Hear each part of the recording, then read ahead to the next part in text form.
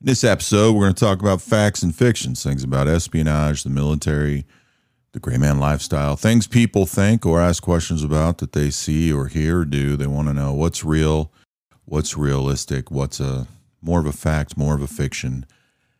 That will cover a lot of the subjects we've talked about in the last, 15 months or so, 16 months, that might help you out on a lot of different random topics, things from body language to surveillance to just random questions about the military.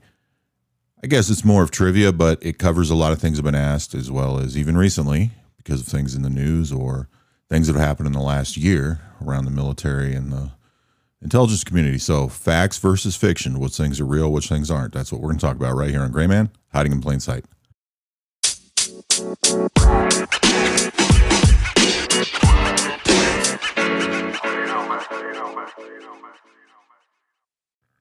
One thing you might enjoy, this was kind of interesting. I was asked this, was within the last year since I've been doing this podcast, why I didn't do motivational speaking. Not like, why didn't I go to a college and talk to people, but why haven't I done a podcast or a YouTube show?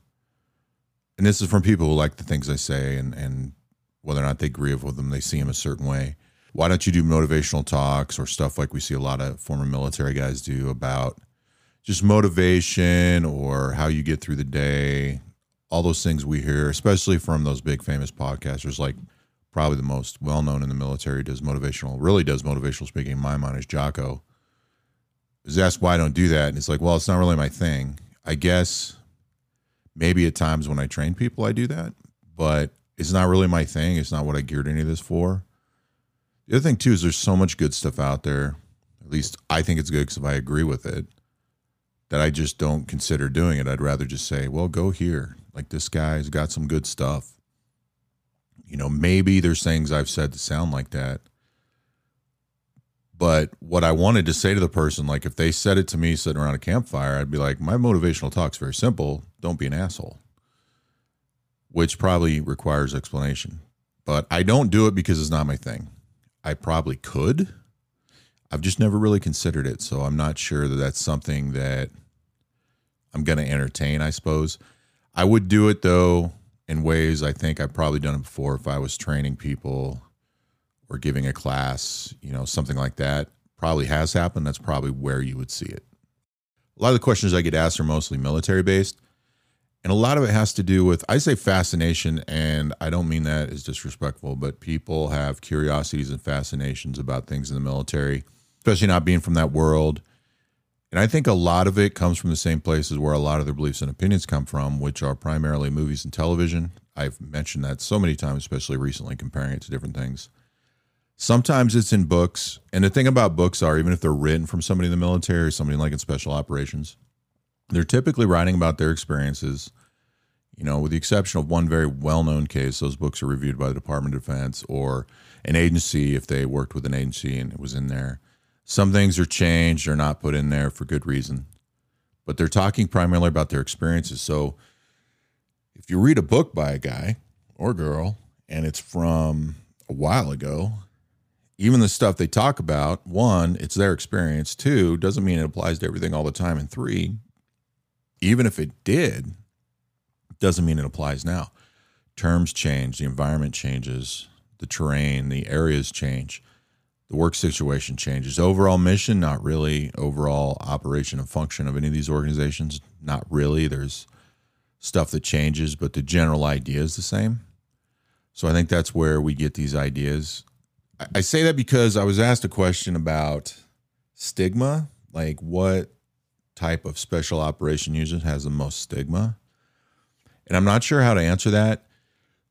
We often see things that have gone badly or told as though they've gone badly, in which people never really know the whole story anyway, especially the media.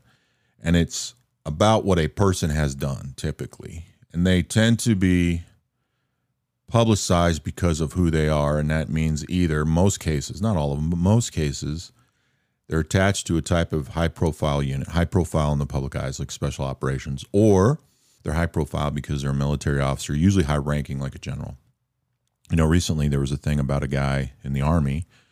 He was a colonel or maybe like a 1 or 2 star general who sent some sort of inappropriate text to a junior officer, may or may not have been subordinate.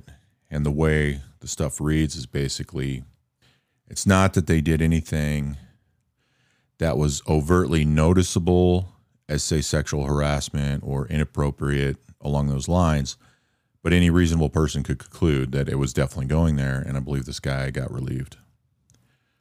We hear about it because of that guy's rank. The thing is, if there was only 100 things like that happened in the military today, I'd say if there was even only 100 things like that happened in the Army today, that would probably be a low number. Most of them will go unreported, and the ones that will go reported, a lot of them won't, anything won't happen with them, and they won't go public. This goes public because of who the individual is, just like it goes public when it's kind of the special operations world, no matter what it is. There are, of course, incidents that don't involve either, but most of them tend to be because about a person and what they're connected to, because that's a story. That's a story somebody wants to tell to get viewers or to build their analytics, whatever they're doing. What I can tell you is certain resumes come as a double-edged sword when you go into the civilian world. The reason why is if you take a guy who's a shooter, a real war fighter from special operations, no matter what type of unit he's in, there's a couple of things that happens and can be very predominant for even the rest of their life. One is, despite all the things they did, when you go into the private sector, a lot of times there's things about your career that sound cool and people want to hear stories, but don't really matter much to a job, especially now. That's why so many veterans are starting their own companies. Or they're completely getting away from that lifestyle and doing something they've always wanted to do just to be away from it. Part of it is because if you're a rappel master or you did free fall, you're one of the top CQB instructors, people don't care about that unless it's something they want to hire you for. You get a guy from a unit whose bread and butter is close quarters battle or close quarters combat, depending on which term you want to use, or if you even understand there actually is a difference. If a police force wants to hire them to teach them some things, that matters. But that's a finite section. Other places you go, nobody cares about that. They like the fact that you're a veteran. They like the fact to know that you've spent a lot of time there, that you're going to be clean, you're going to look good, you're going to follow the rules, you're honorably discharged, so you're going to show up to work early. There's a lot of positive things about a veteran, but there's things they just don't care about. So you realize that especially there's guys in that community, ones I even know, who didn't do or follow through with a lot of college and chose not to do that afterward for whatever reason. A lot of them are good reasons. Don't have too many other skills and spent their whole career, combat arms, special operations community. And although they got all these extra cool schools and stuff, they don't have any special certifications or anything that they potentially could get, or they have them, they don't want to turn it into a civilian role. That there's not a lot there other than the fact they were in the military for that long. And that seems like a downer. The other side to it, though, the other side of the sword, is they could just be a regular guy at a job and they'll get introduced a certain way. They could be famous. They could be a business owner, a podcaster. Anything they do, they could do interviews. They'll be introduced a certain way. And it'll start with that special title that employers tend not to care about. And it predominantly happens with two units more than others. But if you get a guy who's, say, a ranger, 20 years as a ranger, let's say he's well decorated, been to war, done a lot of great stuff. People know who he is. He gets out and he did college while he was in the military, and he decides to go work in a business somewhere. It has nothing to do related with anything he knows, but people know he's a ranger. He'll probably get introduced as being a ranger. I mean, there's been people that have done all kinds of things, have been well known in the public eye. And the first thing it's always listed when they talk about is that special title from that community. You get a guy who left the Army, was in the infantry, or he was a linguist, or he was a mechanic. People typically aren't going to lead with that. They may mention they're a veteran. But if they were a SEAL or a Ranger or a Green Beret or a Raider, typically people will lead with that because of the way it sounds, the way it sells. I don't think they do it for a malicious reason. It's just kind of how that ball bounces. Another question about the military in that community I've been asked many times is, which special operation unit is better? You can actually find a lot of people asking this question, people arguing why, none of which have any experience in any of those worlds or even understand the differences in the training or, more importantly, their missions. And a lot of their missions do cross over between some units. Most of them have one overarching mission that crosses over, which is called direct action. That's typically what we call war fighting, basically going out with guns and fighting the bad guys. They have a lot of things that are similar and completely dissimilar between the units based on what they're designed for, their tier level of operation, where they're located, the people available at the time, commanders involved in picking those people, all kinds of situations. If you ask a guy from that community who's a shooter, they're probably going to say something that sounds like, well, it's going to be a question, but it's going to sound like, well, that what? Because there are things in that community where I believe, and a lot of people from there believe, of course, I don't know all of them, would say that there's things that one unit does better than everybody else because it's a big focus, primary mission, et cetera, et cetera. So just remember that when you're comparing that, or you're comparing militaries around the world, whatever you're comparing, or even has nothing to do with the subject, ask yourself that what? Are there things that would make sense? Are there reasons why you see these units a certain way? Is it because of stuff you've digested or you've seen on the news? And it's disappointing, I guess, to some degree to realize how things are portrayed. It doesn't really affect me much anymore, but I see that. So just remember that there is something they're all better at. There's arguments for probably a few places where you could say they're more elite or more specialized. But at the end of the day, it comes down to what's the mission, what's the operation, who the people with you, what training you have, and are you being successful? Some surveillance questions I get asked. One was about, well, really what it came down to is things we see in movies. So in movies, most of the time, but not all of them, when somebody's under surveillance, good guy or bad guy, one of the things you know from the story is the end result is they're trying to capture or kill that target. That's not really reality in surveillance, especially outside of the intelligence community. Surveillance is done most of the times to gather information for different reasons and to either exploit a target or to identify a threat and then figure out how you're going to deal with it, which typically is going to be way beyond the pay grade of whoever's under surveillance or performing surveillance. So that's number one. Number two is to understand that I haven't gone into too much detail about it, but one of the things we see in movies is because it's a killer capture type situation, or at least that's what you feel like when you watch it, when people get away from public and large crowds and they get on a side street or a less occupied area or bottlenecked, something like that, oh, that's bad, you shouldn't do that because you're going to get killed or captured. That's because that's what the story's telling you. In reality, those are the things you want. You want to get in a more isolated situation with less people, less movement, if you think you're being followed. You want to get in that bottleneck situation because a person under surveillance, especially if they know it, is really the one in control. They can actually funnel any and all people surveilling them, or units, whatever you want to call them, into a point where it's easier to identify. So if you get into that situation where you're completely in control and there's less distractions, if you can force them into that, it's easier to identify how many there are, how many teams there are, who's there. Because, like I said, they're not really there to kill or capture. They're to gather intelligence. Also gives you opportunity to have a better chance at identifying them so you can make decisions to decide what you want to do. That's the downside of being a surveillance team, is when somebody puts you in that situation, you have to decide what to do. And hopefully you figure out what's happening before it does so you don't get exposed, so you don't get identified. It's actually a big part of surveillance training. So it's one thing that's much different from the movies compared to the real world, is that's a huge positive. So part of running things like we talk about surveillance detection routes is when you create them, which again, another subject I haven't gone a lot of detail to, part of it is getting into those lower activity areas, less traffic, less movement, less people, more confined to a point where you can draw people into an area even and still have a way out, to where you can see and more easily identify things you think are there or definitely know are probably there in order to identify them. Most people that perform surveillance are not well trained, and they're doing it to their best of their ability over time, talking to people, trying to learn how to do it. So if you can get them in those situations, it's a lot easier to identify. It just depends on what you're doing. It's like I've talked about, pulling into the store and then somebody parks there, or they park across the street and do they get out of the car and it looks like they're watching you. We'll go to another place, take a weird side street, drive around behind the grocery store. If you don't think, and it probably isn't a real physical threat where they're going to hurt you. You just think you're under surveillance. You can park, farther away from that place or in a less common place and do it a couple of times to see if that person or vehicle parks in such a way, assuming it's a vehicle, where they can identify you and watch you more easier because of where you parked.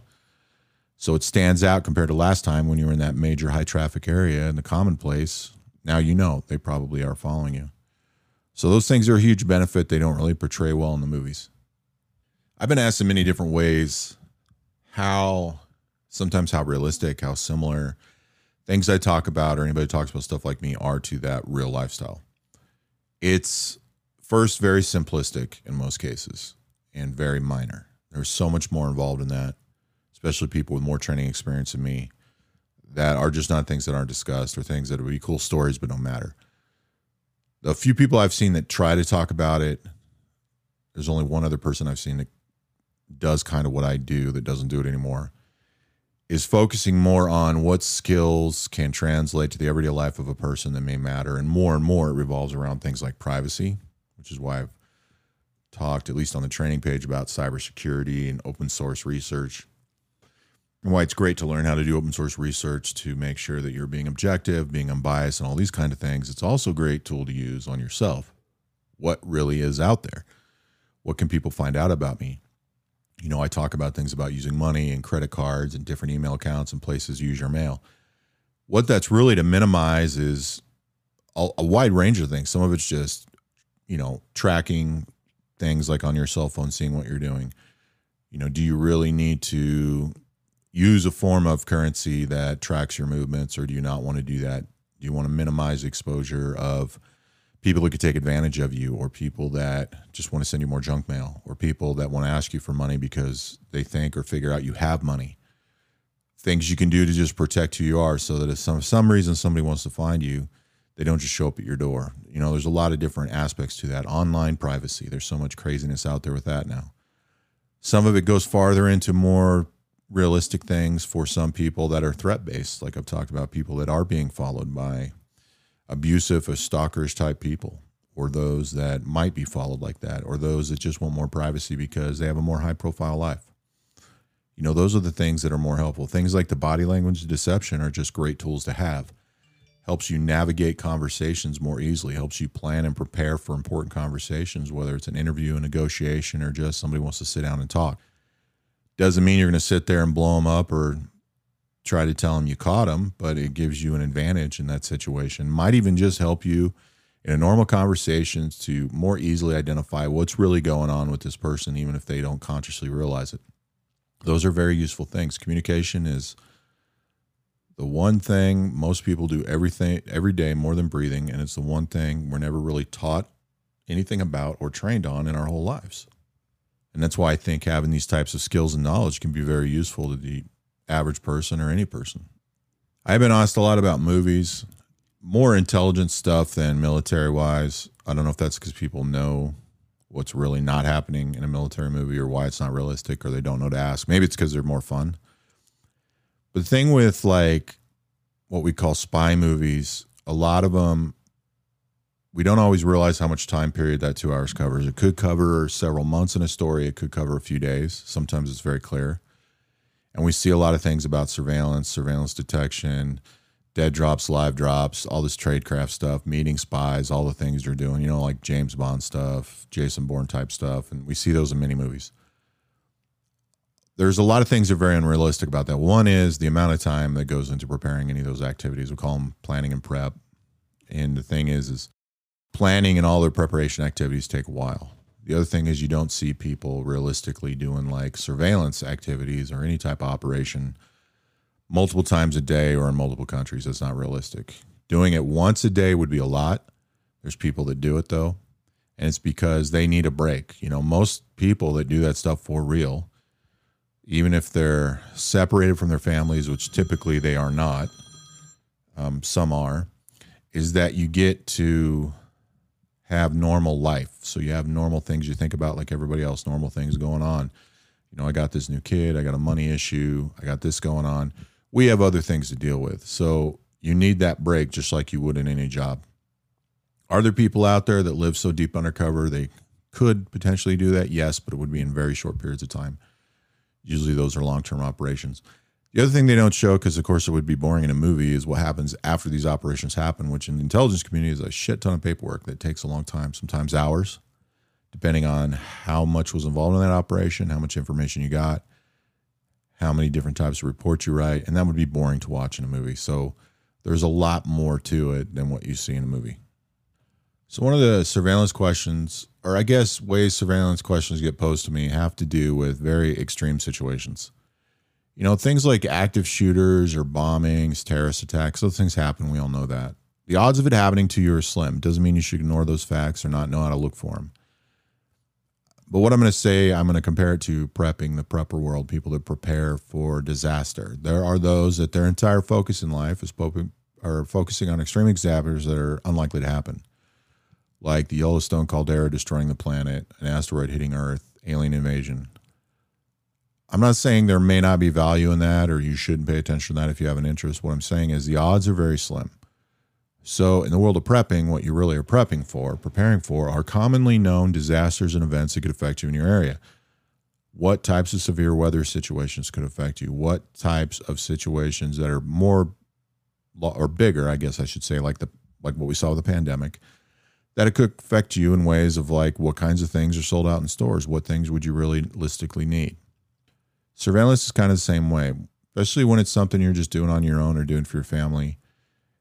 Sure, those other things are important. You want to take care of your kids. You don't want anybody to get hurt. You want to be aware of identifying threats for those more extreme situations.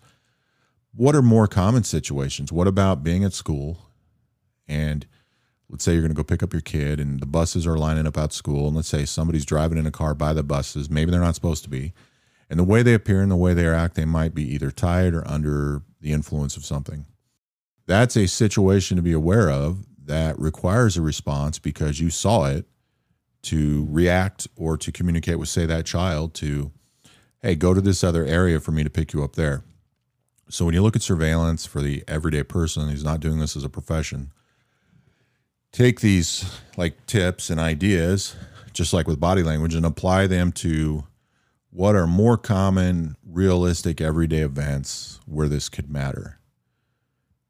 You know, let's say you're going to the mall. Okay, there are bad things that happen in the mall. Odds are it won't, but it could. You're aware of that. Okay, that's a good thing. But when you go to park your car, think about why you want to park it where you want to park it. I mean, there's times you need to park real close. There's good reasons. You know, you could have some sort of injury. You could have somebody with you that has a handicap sticker. They need to be that close. Nothing wrong with that. But for everyday stuff, what situations would dictate that you park in a different area or more open parking lot or a little farther away? Just so that if something did happen, and not like some guy shows up with a gun at a mall, let's say something happened that was an emergency call you get, you need to leave this large public area, move through several, stores to get outside through all these cars, get in your car so you can drive and go to this situation more efficiently and quicker. Do you want to be that close to the mall on that busy day with all that foot traffic and all the vehicles? I mean, how much time have you spent parking or trying to leave those situations? How many minutes does it take? Whereas if you were in a less occupied area or farther out, by a quick roadway that's going to get you that exit, how many minutes are you going to save getting to the hospital or getting home or whatever situation you need to react to that's going to save you some time? So look at more realistic scenarios that either have happened, could happen, or could be a daily regular occurrence that you can react to. Those are kind of the ways to look at it. What's more realistic? Nothing wrong with these bigger things that some people call crazy, but look at the more realistic everyday things that matter to you that could happen. Maybe you don't always want to park like that in the mall, but maybe you've got a family member who's in the hospital or getting very sick. You're expecting that call. Make that a change and adjustment for that. That's probably going to be more beneficial to you when trying to use any idea or skill and put it into place. I did get asked about kind of the effects of transition. Somebody wanted to understand, this was a while ago, but my mom's even asked stuff like this about PTSD or just the difficulties of conforming to military life, because the way one person put it was, in a lot of ways, when you're in the military, you're not dissimilar from a civilian for portions of your day. That's a fair statement. Here's why. When you're not deployed and you're at your duty station, outside of some different change in the schedule, a great portion of your career is not dissimilar from anybody else. You typically live in a community, whether it's on the base or off the base, is still a civilian style type community where you do all the normal things.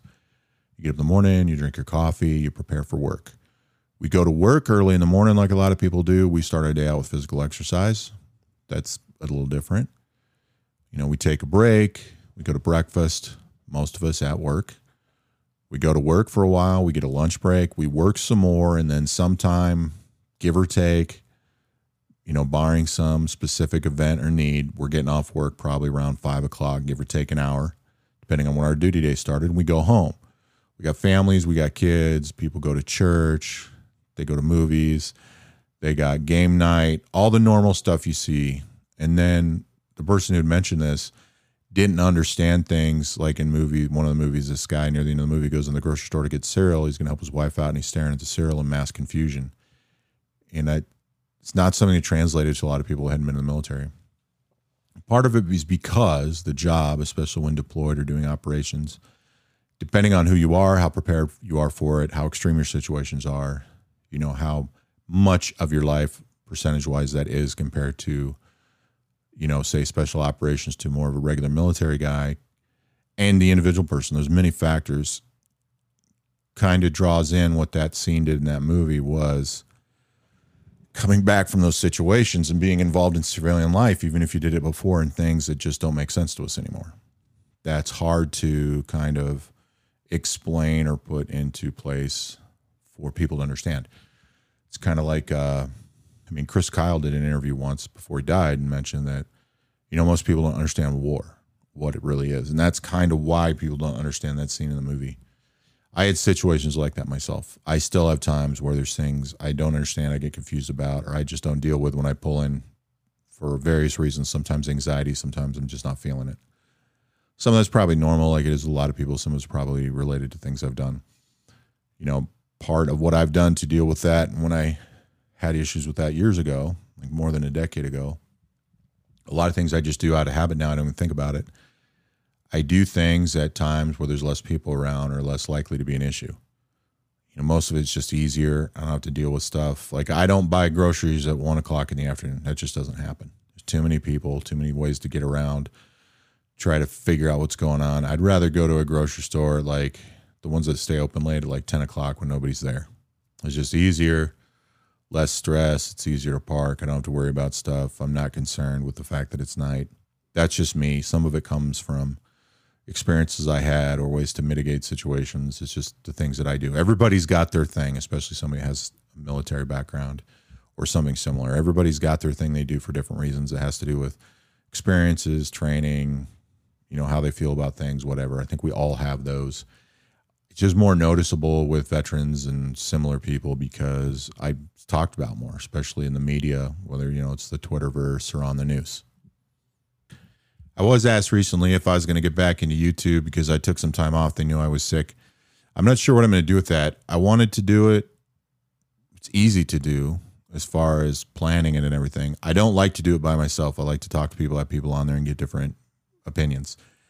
And some of the stuff I do, especially if I try to teach something, there's not a lot of interaction. I like to have somebody on there to provide different points of view, and the people I have on, or even others I can get, I either can't get them, they have other things to do, they have their own lives, it's hard to get people on there. And I really just don't enjoy it when I'm by myself, even if you don't realize it. I like doing the content, I like that people like it and want to see more of it, but I have a hard time with doing it by myself. That's why I'd rather, if I had to pick between the two, I'd rather just do this podcast. I still do have the Intel training page. I've talked to some people on there and messaged some people. Some things have kind of changed as far as interaction. All the places I do stuff, I have the least amount of interaction where I have the highest followers. And then, and of course, the lowest followers. Things in the middle like this, I get the most interaction, questions, and feedback, which is good because it gives me material to work with, finds out what the audience and everybody out there listening wants to hear about more that I can provide input to, which is a big motivating factor for me. It's not the money. Like there's an ad running right now, at least. If there isn't, then it's over by the time you're hearing this. I do get paid a little bit out of there. It's not much. I do make some money on YouTube, but I don't care. The Intel training page, like I just recently changed it to make it as free as possible because the subscription is by design. It's nothing I can change. But it doesn't seem to affect how will people get involved. And I'm trying to get as close as I can to a real-world training experience. Granted, I can't even come close when it comes to teaching things, but to the idea of interacting with people, getting feedback, trying to help them learn, grow, and develop skills just like I would if I was in person. And the closest I've come is doing this podcast. It's part of the reason why I created that open source challenge.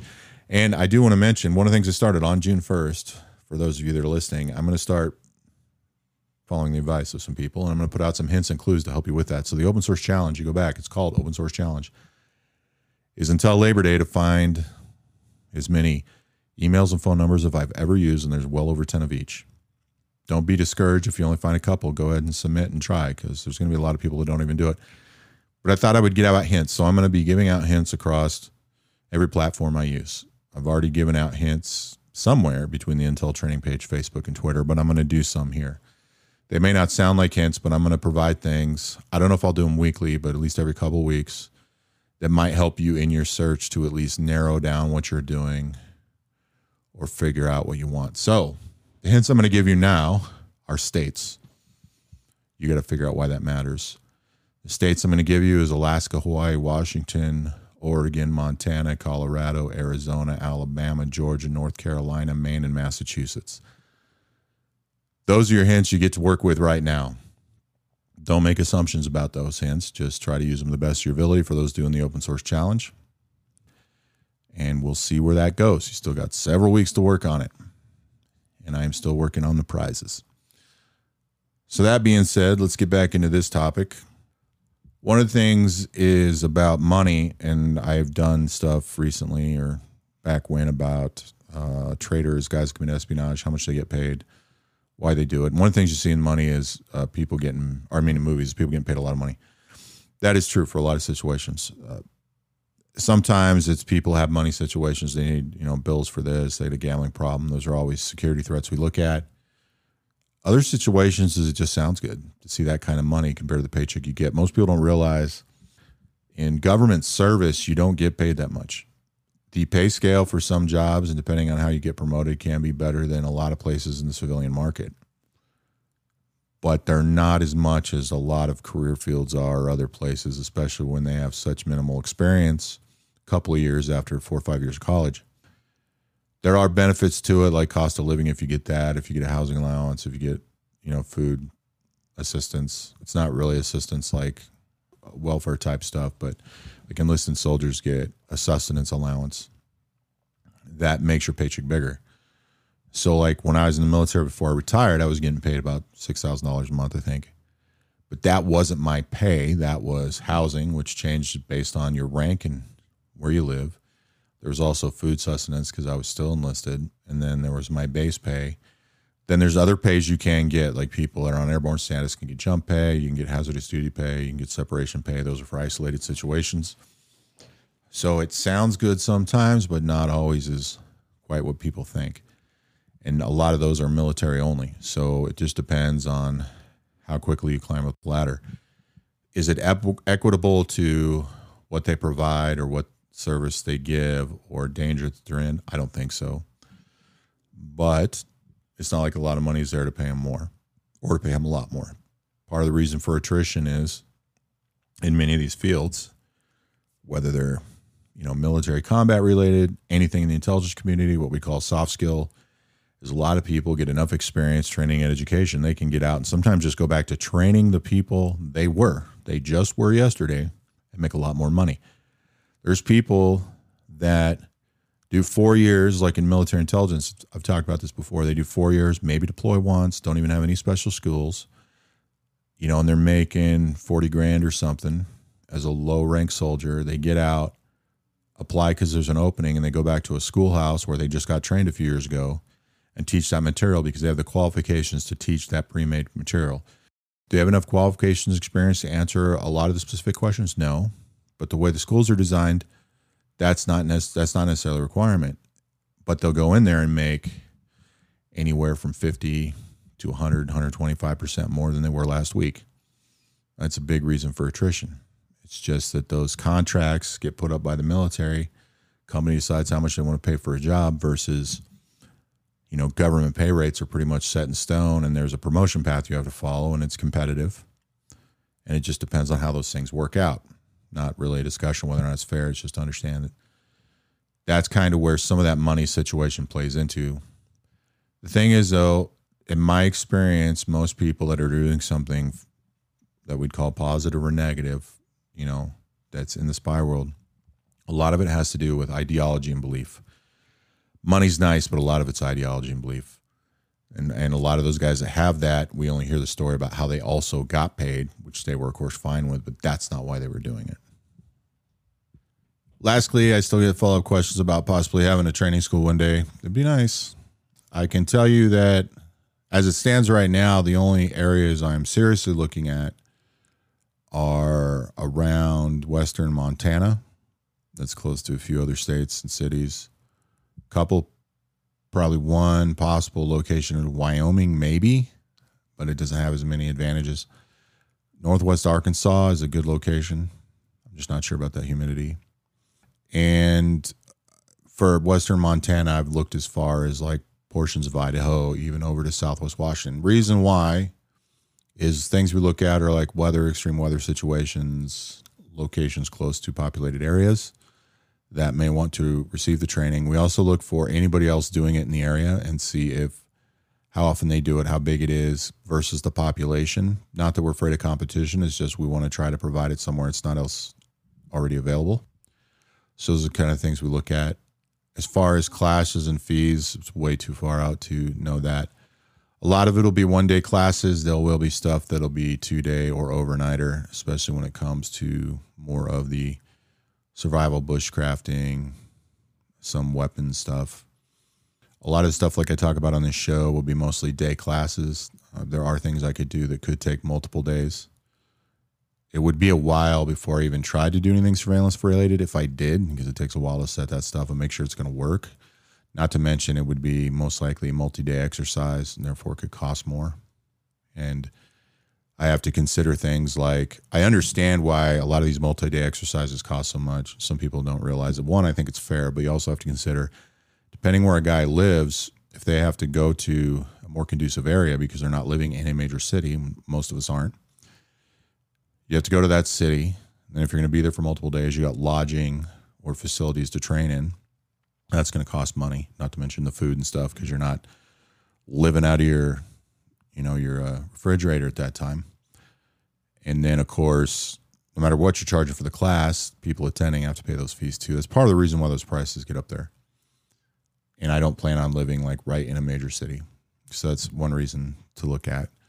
But the other things, it just depends what they are. Like when we look at land navigation stuff and orienteering, is having basically a certain amount of classes that you could come in and take the 1-day version or the 2-day version or the 3-day version, and eventually wanting to get up to a 5-day version of a more extreme scenarios. But where, if we're running a 5-day course, well, day one of the 5-day course is the actual 1-day class. We could do it any time. Therefore, there might be more people there on day one. And then on day 2, there'll be a little less. Day 3, there'll be a little less, depending on what we do. So some of it will be structured like that. It just depends on what it is.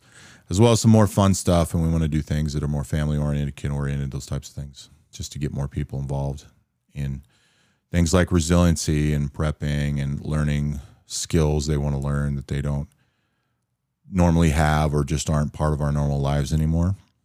They cover a wide range of topics. A lot of it's outdoors based. So there you have it. If you got any more questions, let me know. Give me some comments. Make sure you use that message app on Anchor. If you want to send me a voice question, have it put on the air and I'll talk to you. Don't forget, in upcoming shows, I will give out more clues, and they're not just going to be here. I've already done one for sure, one of my social media accounts. It might help you out. You may not know it's a clue, but it's definitely there because you're trying to figure out a little bit more about who I am for this open source challenge. And I hope and encourage all of you to go. Don't get discouraged by the fact there are people who listen to the show I've talked about that have experience or professional experience or active professionals right now that are just using this for fun or to learn some more skills. It doesn't matter who you are. Anybody could do this. And I'm just going to keep providing hints to make it easier. So thanks for listening. And we'll be back here again for you shortly right here on Gray Man, Hiding in Plain Sight.